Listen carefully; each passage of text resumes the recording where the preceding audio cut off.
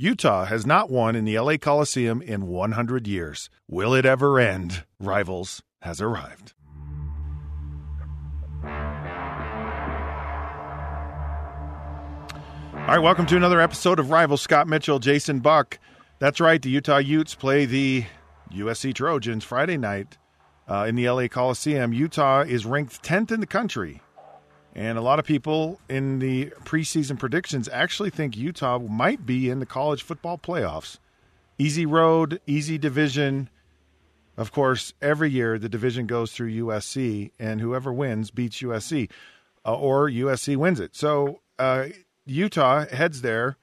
Good team, great team, playing kind of a scatterbrained USC team that lost to BYU last week. So, Jason, can this streak end? Can it end this week? I like how you put it, a scatterbrained team. Well, they are, yeah. Oh, my gosh, Scott. Watching that game against BYU, I thought, this is one of the most poorly coached teams I have seen. Really? I thought that. I was amazed at how poorly coached they were. I was like, no adjustments. And, the team was flat, so, that kind of happens. I wasn't surprised about them being a bit flat coming into Provo after the big win against Stanford. But I was really surprised that they could not adjust to BYU's ugly 30 front, reduced, poor pass rush, and just sat there and just never adjusted to it. I mean, they ran a couple times against the bubble for 10, 15 yards. I'm like, oh, okay, there they go. They'd go away from it. And I'm like, if BYU's going to stay in it, run it 10 straight plays in a row until they they finally adjust, right? Here's what makes I was blown away. Yeah, here's what makes me nervous about USC. And you bring up a good point about coaching. And a lot of it you have to wonder, they always have really good athletes. And so you have to wonder, do they say, we're just going to let our athletes beat you? So maybe they don't get the greatest of coaching. I know in my NFL career, in some of these heralded schools like USC, you'd get these athletes, and that's just what they were. They didn't really understand the game. They didn't have to work. They didn't understand technique. There were just a lot of things. Because I agree. They were not students of the game. They're all just better. I agree. You see a lot of that. So it scares me because you just don't know. I mean, you always have to contend with the fact that they're really talented. And that always makes me nervous. And so this game in the Coliseum, you have to wonder how much of an impact losing last week actually motivates them, right? Because what you said, you felt like, man, they seemed a little flat when they came to Provo because they kind of had a big win and they thought they maybe had arrived, whatever. And freshman quarterbacks that's the scatterbrain part. You just don't know what you're going to get because these guys are facing everything for the first time. They just, going on the road for a freshman quarterback, it's a new experience. And so you just, how do you handle it? How do you deal with it? So for me, that's really the question mark. I believe Utah's the better team. I really do. Oh, absolutely. And so, absolutely better. So by ways. So this question to you, how much of this team now, there's a couple things going on with USC. They just lost. So how much are they motivated by that? And how much impact does that have on the game? Their coach is now going to be he's already under great scrutiny. How much more scrutiny is he going to be on because he shouldn't have lost to BYU? Right. Lynn Swan, the AD resigns. And so you've kind of got this storm brewing. And so for me, I don't care what their storm is. I don't care what their problems are. I just care if their problems make them better and have them ready to play on Friday night. And so my question to you, how much of this do you think plays into it? Knowing that the coach is under even more pressure, and do coaches their sphincter muscles get tighter and they put more pressure, and is that a good or a bad thing? And then losing. Tell me what you think about that. Well, I think they flunked test number one already. And test number one is coming off of a huge win. It was always dangerous for a letdown, right? Right. And then they did have the big emotional letdown. So they flunked test number one on that one. But now you're coming into the next test, and that is how do they respond to having an embarrassing loss and playing a huge, important, Pac-12 opponent. This is the biggest game for Utah. I mean, this is the biggest game in the Pac-12 for Utah. Period. If they're going to win, if they're going to win the South, they got to win this game this week, bar none. It's the most important game, and they're a much better team. I mean, they handled BYU much better. They coached it better. They attacked it the way they should have. On that soft front BYU likes to run, and we're a much better managed team, and they showed better physicality. So. USC, no question. I would expect them to come out better and stronger than they did against BYU because, one, they're embarrassed. You always come out and play better after you've been embarrassed. Right. The coaches, right, like you said, their sphincter muscles are all tightened up, and they're thinking about getting fired, and somebody's going to get fired. But is that a good or bad thing, though? Well, it can be bad. You and I have both been in that situation where the coaches come in the meeting rooms and they're just abusing players. Right. Some coaches handle it. Others come in and just literally abuse the players verbally, right? And threaten them with everything they can possibly threaten them with, and it's not a good environment. It feels like USC's kind of on the verge of losing everything. It's just a real volatile situation right now, and so it's almost like the minute something goes bad in this game for USC, it could just really snowball quickly. It could get really ugly, or it could go the other way, and they could just really galvanize themselves. But it just feels to me like Clay Helton has been galvanizing himself for 10 years. He's just, and it's almost like I'm over this. It's too tiring for me. I'm not sure that I want to put up with the emotional stress and abuse that I have to go through every single week and every single year here at USC. So I wouldn't be surprised if if the slightest thing that didn't go right for USC really snowballed into a big thing for Utah. And exactly. And I think that's the key to this. If Utah comes out. Well, hang on. We're gonna get into what Utah needs to do to win here in just a minute. I just want to know, can they win? Yes.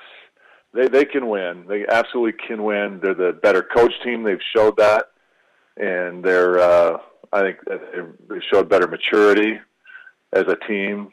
And I think they're You know how a year ago, Jason, where you were at the Northern Illinois game, and you just go, "Oh my goodness," and yet Utah's got a ways to go. And yet this year, Northern Illinois, different game, and then they played Weber State the first game of the year, and you just go, oh my goodness, it's just sluggish and not good. And this year, the non-conference games have been literally flawless. Really, they've been very clean. There's been few mistakes. There's been some adjustments that have been made, and guess what? They've been made, and the players have responded to that. Some of the linebackers fitting in the right spots in the run game, and the secondary kind of cleaning up some of their coverage issues and communication. And you've seen it, and it's happened. And I just watched this team. It just, you as a fan, you don't want to get too excited, but what you've seen, you go, this team's ready to play, and it's ready to win. All right, we're going to take a break, and when we come back, we're going to talk about what needs to happen for Utah in order to win for the first time in over 100 years in the LA Coliseum.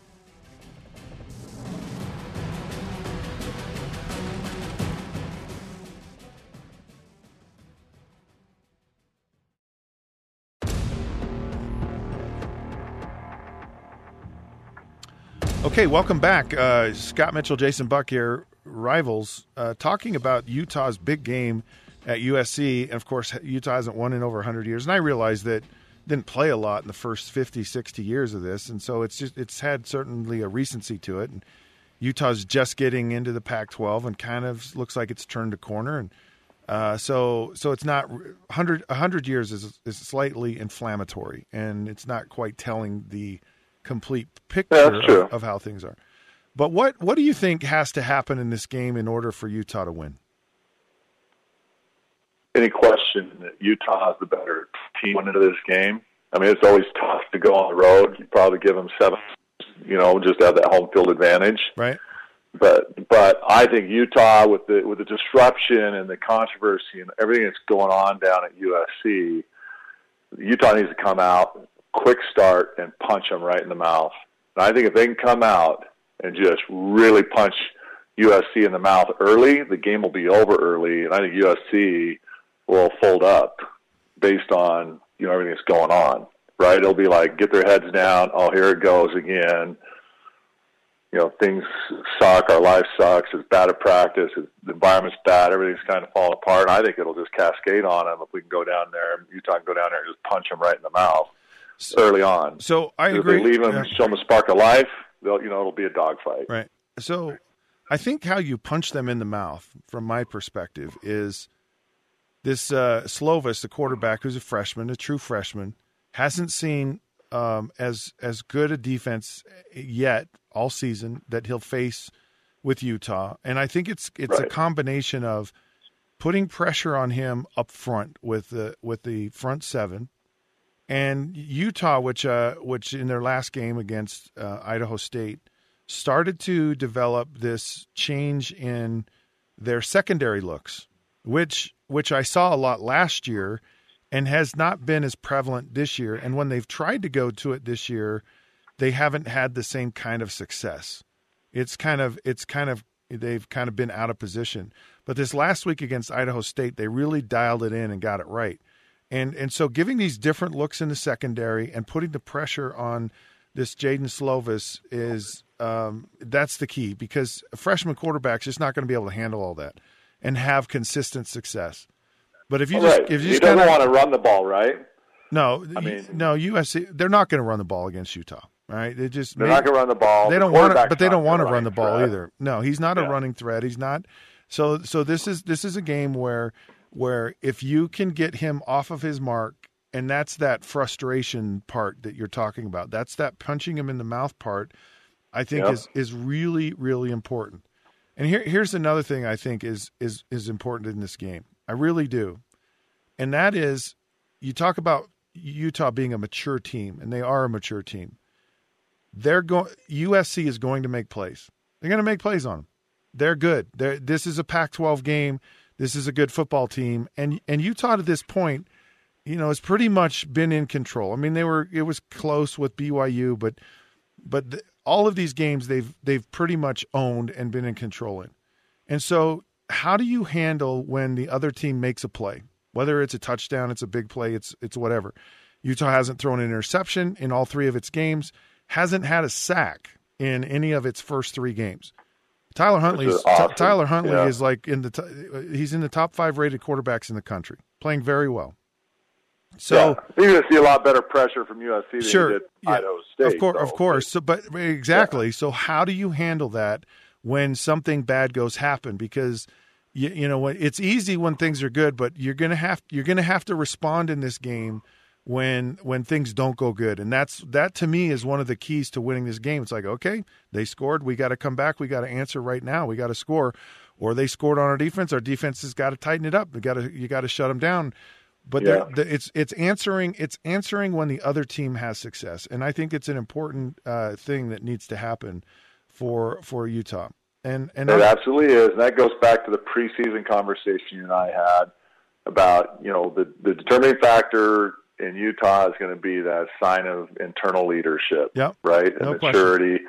And now's the time in these situations you're talking about is when it's really going to be able to show, and we're going to be able to make that call, right? If they're going to answer the call right now, show that maturity, show that leadership, respond to adversity when they're punched in the mouth, how they're going to respond to it. And you're going to see right there, you're going to get an idea of, we're the team that goes to the Final Four, right? And then the last thing for me, Jason, is this. I think that Utah needs to unload the playbook. I think they need to come out and just – when you talk about punch him in the mouth, so I gave you the defensive punch him in the mouth, and here's the offensive one. And I know they'll run the ball with Zach Moss. I get it. But they've got some talent, and they have some explosion on the outside. And they have a quarterback that can throw the ball down the field and get the ball to these people. Utah needs to open up the playbook and just give it to them with both barrels. Just let it fly on them. the entire football game, because Utah's been very efficient, but you can tell there's so much more in the playbook, and there's so many more of these players on this team that can really make things happen that just haven't even gotten unfolded yet. I mean, Britton Covey is a guy. Jalen Dixon is another guy. This Brian Thompson could be an elite receiver in the Pac-12, and they have this tight end Brent Keithy that can really get down the field. So Utah has some explosion and some things that could get really exciting against USC if they will do it. If they will not play so tight to the vest and they'll just let everything out and just unload the playbook. No, I agree 100%. If they can go out there, if Utah goes out and plays a game like that, where you're very physical coming out, you get them all up in the box, right? You're pounding the heck out of them like Utah does, and then you open up that playbook and get on them. I think they win by 21 points based on what I saw out of USC at BYU last week. I would agree. I think USC is going to score some points. I think they're going to score somewhere in the maybe 25 points. But I think Utah can score at least 35 points, and that's kind of where I think the game would. Maybe it's 21, 35-21, something like that. But I think that's kind of going to be the measure of this game. Yeah, I'd go that 32-14 type of deal. Right. I just think Utah's defense is going to get after him based on what I saw and how poorly they coached offensively by you. And Utah's defense is better.